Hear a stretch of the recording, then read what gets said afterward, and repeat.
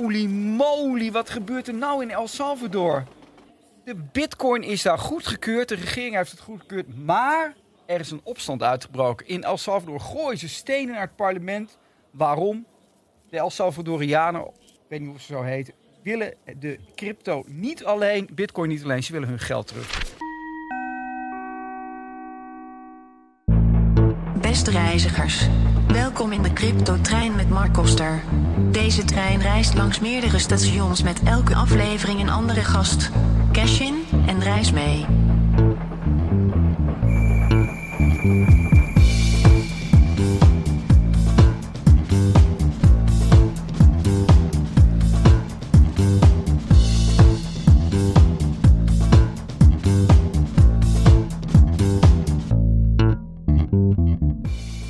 Welkom terug in de CRYPTOTREIN, de derde aflevering. We gaan weer langs allerlei stations vandaag met een nieuwe gast. Hij zit hier al, knappe man.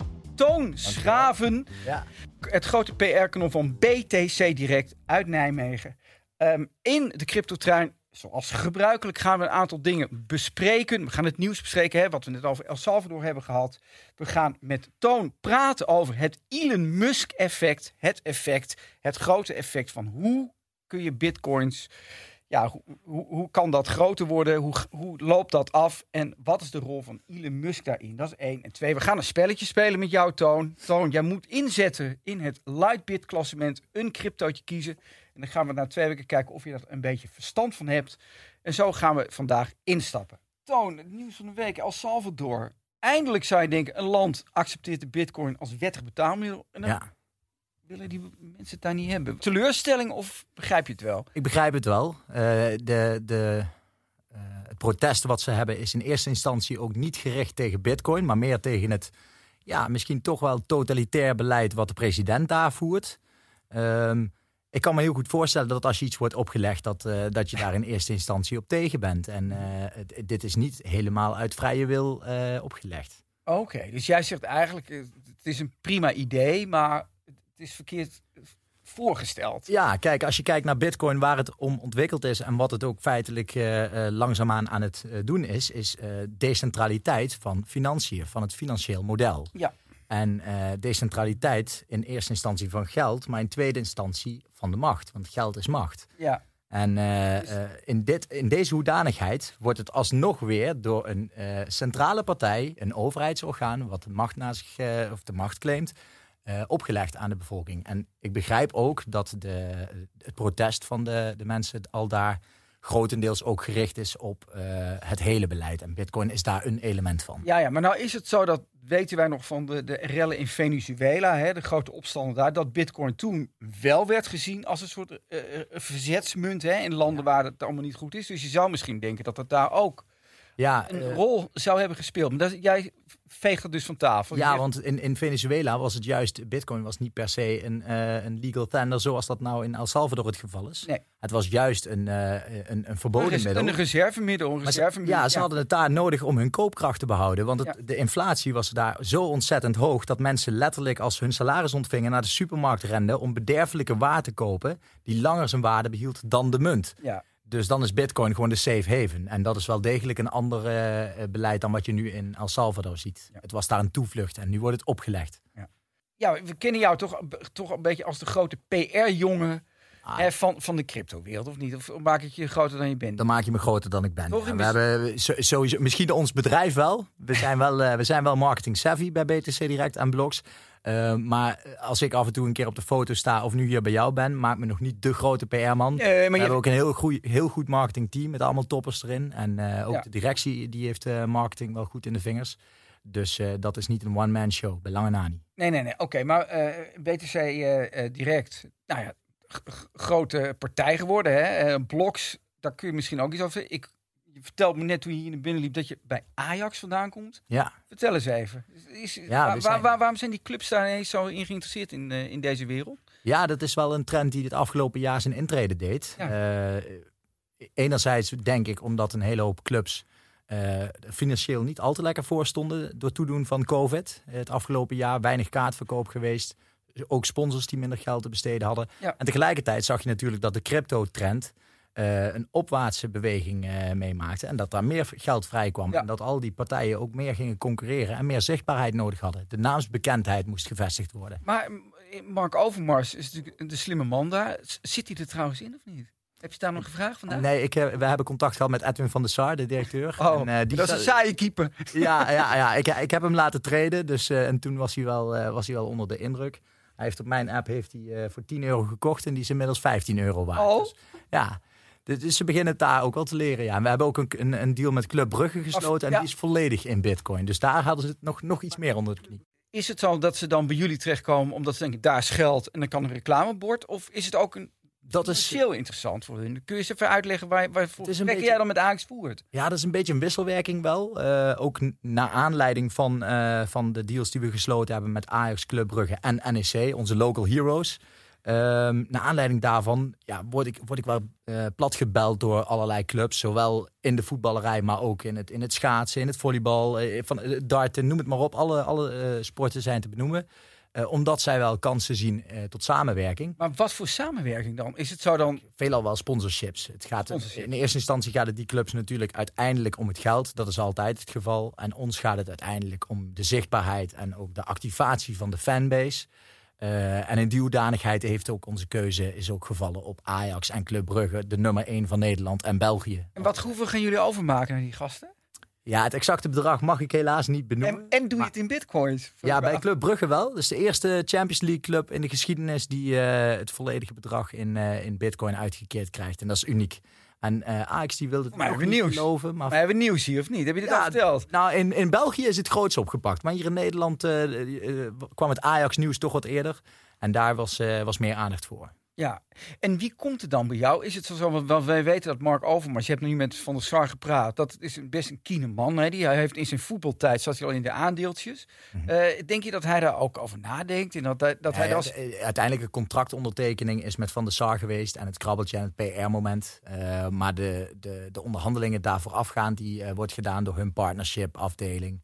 En de commerciële mannen. En in ons geval heeft de directie natuurlijk daar de grootste stem in. Ja. Uiteindelijk is het natuurlijk een marketing tool en een positioneringsstrategie. Dus wat dat betreft heb ik ook samen met de directeur uitgebreid gesproken over wat nou de juiste route zou zijn en wat de beste club. Maar het besluit neemt gewoon een directie en dat gebeurt zowel aan de clubkant als aan de sponsorzijde. Begrijp ik. Oké, nou even over jou, want jij bent er al een jaar of 10... Zit je er een beetje in? Heb je me ook van tevoren verteld. Hè? Wat was nou de reden dat jij eigenlijk het financiële systeem, hè, want dat heeft veel met bitcoin te maken, dat je daar afscheid van hebt genomen? Hoe ging dat? Ja, je moet heel even nog een kleine nuance. Ik zit niet een jaar of 10 in bitcoin. Anders dan zat je hier niet? Misschien niet, nee. Ik vind het natuurlijk hartstikke leuk en ik wil ook geen afscheid nemen van de cryptowereld. Ook al gaat hij naar 10 miljoen en ik hoef niet meer te werken, dan nog zou ik het met liefde en passie doen. Maar het is inderdaad waar wat je zegt, dat ik 10 jaar geleden al toch wel in de smiezen kreeg dat het huidige financiële model zoals we dat vandaag kennen kapot is. En dat Jan Modaal, de normale consument, daar de dupe van is. Ja. En ik zag dat voor het eerst tijdens de bankencrisis in 2008. En in het bijzonder de verhalen die ik in het nieuws zag rondom de gedupeerden, de klanten van de Dirk Scheringa-affaire. En op dat moment had ik wel wat geld gespaard. En ik dacht, nou, dat staat ook op de bank. Gelukkig niet op de DSB-bank. Maar ja, ik ben toch wel enigszins hier nou zodanig mee bezig dat ik denk, ik moet daar iets anders mee. Ja. Helaas wist ik toen nog niet van het bestaan van bitcoin. Maar dat was toen wel in opkomst al, hè? Want bitcoin begon precies in die tijd. Ja, en toen was het echt nog voor de gasten die de nerds. Er waren mensen met hoodies aan en baarden en eigenlijk een soort... Dat laten we ons vertellen. Ze zagen er niet zo gegroemd uit als jij. Nee, maar in mijn perceptie zijn het wel de rocksterren hoor, van deze wereld. Ja. Hoe lelijker ze eruit zien, hoe beter. Maakt niet uit, nee. Zij snapten het. Ze snapten het economisch model, het financieel model. Ja. Ook hoe macht werkt in deze wereld. Ja. En vooral hoe je daar door middel van code, hoe schoon het ook kan, hoe schoon eigenlijk. Hè? Dat je dacht dat je door middel van code je losbreekt van het huidige economisch model en het machtsmodel. Dat vind ik baandoorbrekend. Ja. Jij kocht toen geen bitcoins. maar een stukje grond in Gennep, weet ik. Ja, dat klopt. In Noord-Limburg. Ja. Spijt dat je dat toch toen zo hebt gedaan? Nee, ik heb dat inderdaad, omdat ik dus dat geld gespaard had, maar ik wilde niet meer vertegenwoordigd zijn in het huidige financiële model. Heb ik daar grond van gekocht, want ik wist dat behoudt zijn waarde. Ja. Sterker nog, dat stijgt in waarde, al is het maar omdat fiat geld in waarde daalt. Ja. Plus, ik hou daarmee het zeggenschap over mijn eigen vermogen. En dat is toch ook weer, komen we weer terug bij dat machtstukje. Dat vind ik cruciaal. Je zag in Cyprus dat banken van alle gebruikers die meer dan een ton op de bank hadden staan, dat ze het afnamen. Bij Dirk Scheringa, het liep niet helemaal zo, maar die mensen die zaten toch ook wel diep in de problemen dankzij wat Dirk Scheringa en de bank gedaan heeft. Ik dacht, ik wil geen afhankelijkheid van zo'n partij. En dus heb ik een stukje grond gekocht. En daar heb ik afgelopen jaar een vergunning voor gekregen om een camperplaats op te realiseren. Dus ook dat heeft wel zijn waarde behouden en bewezen. Ja, vet. Oké. Waarom je hier vandaag bent, is het grote Elon Musk effect willen we bespreken. De whales, de walvissen bepalen toch een beetje de waarde. Hè? Hoe kijk je daar als marketingman naar? Kun je daar wel op inspelen? Of zijn dat krachten, een soort aardbevingen die ineens ontstaan waar je dan niets mee kan? Ja, mooie vraag. Sowieso, kijk, je kunt het Elon Musk effect, zoals jij dat betitelt, kun je misschien opdelen in enerzijds die whales waar je over spreekt. Hè? En hij is al een whale, toch? Hij is zonder meer een whale. Ja, misschien moeten we het nog uit wat dan een whale. Ja, wij anders wordt het te neurderig. Wat is precies een whale? Een whale is iemand, en dan ben ik het exacte bedrag even kwijt, maar in ieder geval iemand met een hele grote financiële vertegenwoordiging in de crypto space of Bitcoin in het bijzonder. En in die hoedanigheid, als hij of zij een trade doet, dan kan dat enigszins invloed hebben op enigszins koers. Bij Musk is gewoon, als die zich omdraait als walvis, dan verandert er wat. Maar daarom wil ik net die tweesplitsing even duiden. Want enerzijds heb je de whale, een kapitaalkrachtig persoon. Ja. Maar in het geval van Elon Musk zit daar nog iets extra bij. En dat is eigenlijk de mediakracht die hij als persoon vertegenwoordigt. Heb jij natuurlijk verstand van. Dat is jouw werk. In zin zou ik graag Elon Musk in mijn team hebben. Ja, dat zou wel. Nee, maar dat is toch. Maar dat is enerzijds fantastisch, maar ook gevaarlijk, of niet? Het kan gevaarlijk zijn, al denk ik wel dat tot op zekere hoogte de invloed van Elon Musk op de Bitcoin-koers wel wat overtrokken is. Oh ja? Ja, tuurlijk, het heeft impact gehad toen hij was alleen maar bezig om. Was hij geen pump and dump? Was dat voor je? Jawel, zeker wel. Maar dat was grotendeels bij Dogecoin het geval. Dat heeft hij meermaals gedaan. En afgelopen week heeft hij zijn hond vernoemd naar een bepaalde coin die daarna ook met 90% steeg. Dat zijn... Kijk, maar TOON, dat is voor jou toch het mooiste wat er is? Als marketeer, of niet? Of vind je het gevaarlijk? Dat is wel een beetje... ik heb er geen persoonlijke mening over. Het laat meer zien hoe volatiel deze markt nog is. En met name altcoins en hele kleine obscure muntjes, die zijn super onderhevig aan wat zo'n mediamagnaat eigenlijk roept op Twitter. Ja. En ook natuurlijk aan waar whales hun financiële positie in vertegenwoordigen. Bitcoin is al een grotere markt aan het worden. En dan zie je al veel meer dat die daar beter tegen bestand is. Kijk, en goud ook. Ja, je bedoelt, dat is al zo opgesplitst, daar kan hij zijn voet niet meer in krijgen. Hè? Want je hebt ook Dogecoin waar hoe groot de markt is, hoeveel kapitaal er in Bitcoin zit. Kijk, als daar, nu zit er bijna 1 triljoen. Het is maar welke triljoen, welke, of je de Amerikaanse of de... Ja, precies. Maar in ieder geval heel veel geld. En als dat vertienvoudigt, dan wordt een uitspraak van Elon Musk, die heeft daar 10 keer minder invloed op.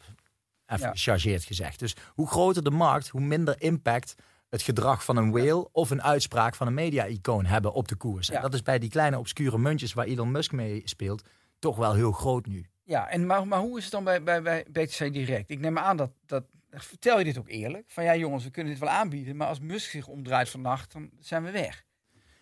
Hoe eerlijk zijn jullie tegen je klanten, vraag ik me dan wel af. Nou, daar zijn we wel eerlijk in. Ook daar hebben we de perikelen van het Elon Musk effect, zoals je dat mooi noemt, in de levende lijven aan ondervonden. Ja. Leg eens uit hoe je dat dan in levende lijven ondervindt. Nou, de pump and dump van Dogecoin, die heeft ertoe geleid dat onze app op een gegeven moment overbelast raakt door het aantal trades. En waardoor we hem even uit hebben moeten zetten. En in die periode... Dan worden mensen boos. Ja, zonder meer. Daar hebben we heel veel problemen mee gehad, toch wel. Ja. Best wel wat negatieve reviews en heel veel problemen met de klantenservice. Dat we echt 12.500 openstaande e-mails nog moesten beantwoorden in een relatief kort tijdsbestek. Dus dat is toch wel, dat is heel vervelend dat zoiets gebeurt. Maar ik wijd dat niet aan Elon Musk. Dat is gewoon de tijd waar de tijdsgeest van crypto eigenlijk. Daar bevinden we ons nu nog in. Ja. En over 10 jaar zal dat minder invloed hebben op de markt. Zwartrijders opgelet. In de cryptotrein zijn jullie niet veilig. Pak nu uw spullen en verlaat de trein bij het volgende perron. In de cryptowereld zijn er leuke mensen, maar ook boefjes. En we hebben er weer één gevonden. Zijn naam is Gregory Dwyer. Ja. En hij is een van de oprichter van BitMEX. Al jaren ligt hij onder vuur. Hè? Gepakt op Bermuda, Australië. Maar hij heeft zichzelf nu aangegeven bij de autoriteiten in New York. Want de Amerikanen zitten achter hem aan. Hij zou zich schuldig hebben gemaakt aan witwassen van geld. Hoe zie jij dat? Zo'n jongen die zich nu aangeeft, ziet er keurig uit. Maar ja, toch een boefje. Of vind je dat ook een soort na-effect van de begintijd? Hij is nog niet schuldig bevonden. Dus het is officieel nog geen boefje. Maar ja, kijk. Hij zou gebruikers toegelaten hebben zonder dat zij gescreend werden volgens de voorwaarden van de SEC in Amerika. Heel streng, hè? Veel strenger. Dat moeten we ook misschien voor de luisteraars even uitleggen. Dat het extreem strenge voorwaarden zijn. Strenger dan hier in Europa. Strenger dan hier in Europa. En Nederland is voor Europese begrippen al redelijk streng. Behoorlijk streng. Ja. En wij zijn met BTC Direct altijd het liefste kindje in de klas geweest. In het voldoen aan de richtlijnen van de overheid. Maar vind jij deze jongen die dus nu... Ja, de kolen worden op zijn hoofd gestapeld. Hè? Bermuda leeft hem uit. En hij komt nu uit zichzelf dit doen. Ja, dat is moedig. Hij zegt eigenlijk, ik wil mezelf kunnen verdedigen. Ja. En iemand die dat zegt, die zal ergens ook wel van mening zijn dat hij geen kwaad verricht heeft. Maar dat is nog maar de vraag. Want los van het feit dat hij dus allerlei gebruikers heeft onboard in zijn tool die niet voldeden aan de richtlijnen van de SEC, zijn er ook geluiden dat hij mensen met een vals paspoort uit Iran en dergelijke ook gebruik heeft laten maken van BitMEX. Ja, dat zijn natuurlijk wel grotere risico's die je dan neemt als ondernemer. Ik vind het wel, voor BitMEX is wel een partij die wel omstreden is. Die heeft wel een bepaald imago opgebouwd. Ja. Maar ja, anderzijds, die derivatenproducten en die leverage producten waar zij bekend om staan, eigenlijk het enige wat zij aanboden, dat bieden alle grote exchanges inmiddels aan. Dus zo uniek is dat ook weer niet. En het is gewoon, laten we eerlijk zijn, gewoon een legaal model, hoor. Dus het gaat vooral om hoe deze persoon, ik ben even zijn naam kwijt, daar invulling aan gaf. Gregory Dwyer. En hij komt uit Australië. Oké, dus je vindt het wel dapper dat hij komt. Ja, ik weet alleen niet hoe het gaat uitpakken. Want wellicht heeft hij zich ook echt schuldig gemaakt aan die feiten. Ja, maar het is toch wel goed dat we in de cryptotrein toch elke keer even wat zwartrijders erbij pakken. Ook om het wereldje zuiver te houden, of niet? Precies, ja. Want zeker in de cryptospace is het wereldje vaak onzuiver. Althans, het kan ook heel vaak onzuiverd gemaakt worden door de media. Ja, precies. Daarom doen wij dit. Zwartmakerij. Je hebt ook vaak zwartrijders in de trein die eigenlijk helemaal niks verkeerd gedaan hebben, maar die zwart gemaakt worden. Toon, nu je hier bent, hè, dus even kijken hoe goed jij nou eigenlijk je klassieker kent en of je ook een beetje kan traden. Nou, wij hebben allebei, zijn we voor mij er minder goed in dan anderen. Ja. Zijn we ook misschien wat braver daarin. En jij koopt grond en je hebt het niet in bitcoins gedaan, anders was je klaar geweest. Ja, en achteraf wel. Dan was je een soort die Tahutu geweest, hè? Ja. Dan was je nu de wereld rond. Maar we hebben een klein spelletje. Dus let op, investeren is op eigen risico. Dus dit is geen investeringsadvies. Het volgende station is Lightbit. Lightbit, hartstikke leuk appje. Ik zeg dat niet snel, 48 coins. En wat het leuk aan dit ding is, het makkelijk, betrouwbaar, snel en ook heel belangrijk voor jou ook veilig. Chainlink is weg en Ethereum is ook weg. Je hebt nog 46 over. Waar zet jij op in? Je hebt 2 weken... Bert heeft Ether voor me weggekaapt. Dat klopt. Ja. Bert Slachter heeft de Ethereumpje weggehaald voor je. En Michael van der Poppen die heeft Chainlink gepakt. Ja, en tegen Michael van der Poppen kun je niet concurreren als het aankomt op traden. Ik bedoel, ik ben een hodler. Ik hou Bitcoin aan voor de lange termijn. Dus ik ben hier mega slecht in. En helemaal op korte termijn 2 weken. Toon kiezen.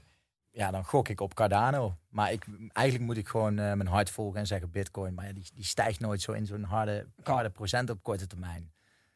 Zal ik maar gewoon bitcoin doen? Ik vind het ook prima om te verliezen van de poppen met bitcoin. Prima om daarmee te verliezen. Het is een beetje dat je zegt, ik speel 4-3-3 en lekker aanvallend. En dan ga ik maar eraf. Ja, nou vooruit. Okay. Ik ga er wel af met bitcoin. We zetten je op, ik weet niet of we dat even opschrijven. Eigenlijk ben je het ook verschuldigd aan mij om dan nog eens even over 2 jaar de balans op te maken. Ja, maar dit anders... Want dan wint bitcoin het van allemaal. Oh ja? Dat denk ik wel. Ja, misschien dat Bert nog uiteindelijk... Met zijn Ethereum-pje. Ja, dat is ook wel een... Maar die heeft in de tijd dat hij nu heeft ingezet, is het niet vooruit gegaan. Nee, ja, jullie kijken alleen naar 2 weken. Ja, sorry. Ja, die rijdt niet langer. We zijn een beetje opportunistisch.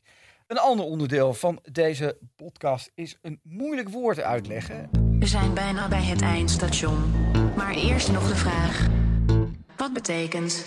Bij jou dachten we aan het woord adaptatie. Ja, de marketeer moet de wereld van de bitcoin nog verder verspreiden. Ja, mooi. Je vindt het een mooi woord? Ja, prachtig. En zeker als je hem koppelt aan mijn rol als marketeer, vind ik heel mooi. Ja, adaptatie is wat ook de marketingafdelingen van de concurrerende partijen toch wel gemeen hebben. We willen met z'n allen dat er meer adaptatie is voor bitcoin. Maar waarom vind je het zo'n mooi woord? En leg eens uit waarom dat zo belangrijk is voor deze gemeenschap. Ja, het is cruciaal. Wat het betekent natuurlijk is het draagvlak wat er is en het geloof wat er is in de munt bitcoin. Laat ik me heel even toespitsen op bitcoin als liefhebber van bitcoin. Omdat de cryptomarkt in het algemeen, er zitten ook wat minder valide of solide munten in. Ja. We vinden met z'n allen belangrijk dat de wereld rijp is voor een munt die decentraal is en die schaars is. En het enige wat daarvoor nodig is om die wereld te scheppen, is dat mensen dat gaan inzien en erin gaan geloven. En uiteindelijk, daar is het Bitcoin-model ook voor ontwikkeld, het netwerkeffect en dergelijke, is de gedachte erachter dat dat organisch gaat. Dat mensen, doordat ze zien dat die prijs alsmaar stijgt en dat hun vermogen alsmaar minder waard wordt, hetzij in euro's of dollars op de bank, dat zij langzaamaan gaan inzien, vrek, ik wil die boot niet missen. Ik moet ook meedoen aan die nieuwe wereld. En dat is wat je noemt adaptatie. En vind je het een geloof? Want soms denk ik ook, het is ook een soort zwaakleven aan effect. En je moet het gaan voelen, het moet bij je ingaan zitten. Vertrouwen en geloof. Het zijn, kijk, iedereen zegt altijd, bitcoin is niets. Je kunt het niet vasthouden en niet aanraken. Nee. Nou, dat is met geld ook. En in theorie met goud, los van dat je het kunt dragen als een sieraad, als je het mooi vindt, is het ook niet veel meer dan vertrouwen. En vertrouwen, geloof. Het is in ieder geval iets wat in de luchtledige ruimte... Maar zie jij jezelf als een soort prediker? Ja, misschien wel. Ja. Ik zit als ik op een verjaardag ben met vrienden en familie, dan ben ik wel een van degenen die het voorwoord neemt als het aankomt op een betere financiële wereld. En met mij alle collega's en conculega's, we zijn allemaal profeten van een betere financiële wereld. Oh ja? Maar dat is ook een feest. En jij ook met je podcast. Ja, ik zeker ook. Maar ik ben ook kritisch natuurlijk weer op zwartrijders en foute types die... Ja, maar kritisch zijn is altijd goed. Dat is ook goed. Dat is ook de reden waarom Bitcoin bestaat. Het vertrekpunt daaruit is kritiek op het huidige model. Ja. Dus... Maar nou ben jij anders dan al die andere podcasts met al die grafieke porno, hè? Voordat je naar binnen moest je aan lachen. Maar het is ook wel heel cryptisch soms en heel technisch en een soort schijnwerkelijkheid achter al die cijfers. Hoe zie jij dat? Dat is wel de truc van onze marketeers, ook van andere platformen, dat wij proberen iets toegankelijker te maken. Ja. Wat in de basis, als je het volledig wil begrijpen, zeer complex is. Want bitcoin alleen snappen is niet genoeg. Je moet ook het model, het systeem maar jij schrijft ook stukjes. Die heb ik even gelezen op BTC Direct. Over Kim Kardashian schrijf je verhalen. Wat? Dat klopt. Kim Kardashian had een pump en dump gedaan. In haar geval altijd een mooi woord. Met een Ethereum variant, toch? Ja. Nou, het is... En jij hebt over porno geschreven? Ja, regematig, ja. Maar bij mij in het team... officieel porno, ben ik geen schrijver. Maar als er leuke stukjes geschreven zijn, dan vraagt de hoofdredacteur aan mij: Toon, kun jij dat even snel op papier zetten? Gewoon met een glimlach en een knipoog. En dan Zeg ik dat op papier. Dat is meer een intern grapje. Het is niet dat porno mijn thema is. Nee, maar jij hebt niks met de grafieke porno. Je hebt het met echte porno. Ja. Maar is wel zo. De stukjes van jou die ik lees, het gaat altijd over seks eigenlijk. Ja, seks en bitcoin. Ja, dat klopt. Maar dat is niet. Ja, dat doe ik voor het team, zeg maar. Zo moet je het zien. Take one voor het team. Niemand wil zijn naam eraan verbinden. Jij zet je naam er gewoon bij. Kijk, eigenlijk is het altijd zo. Op het eind van de dag, dan zegt een van de schrijvers in ons team met een knipoog: Toon, je hebt er wel moois geschreven, jongen.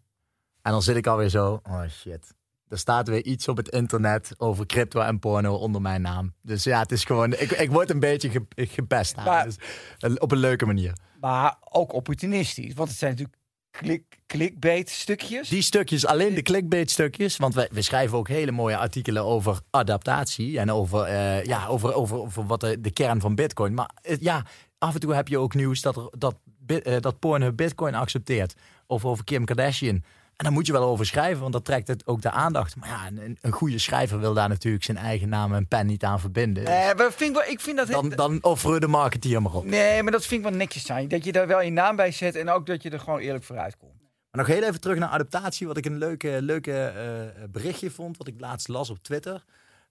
Toen de media zei altijd, ik kan niet precies ophoesten. Maar die zeiden in 2010, niemand gebruikt het, bitcoin. In 2011 alleen nerds gebruiken het. In 2012 alleen criminelen gebruiken het. In 2013... Dat was toen ook zo. Alleen kleine economiestudentjes gebruiken het. En 2014 alleen de innovators gebruiken het. En 2015 hele kleine bedrijven gebruiken het. Mm-hmm.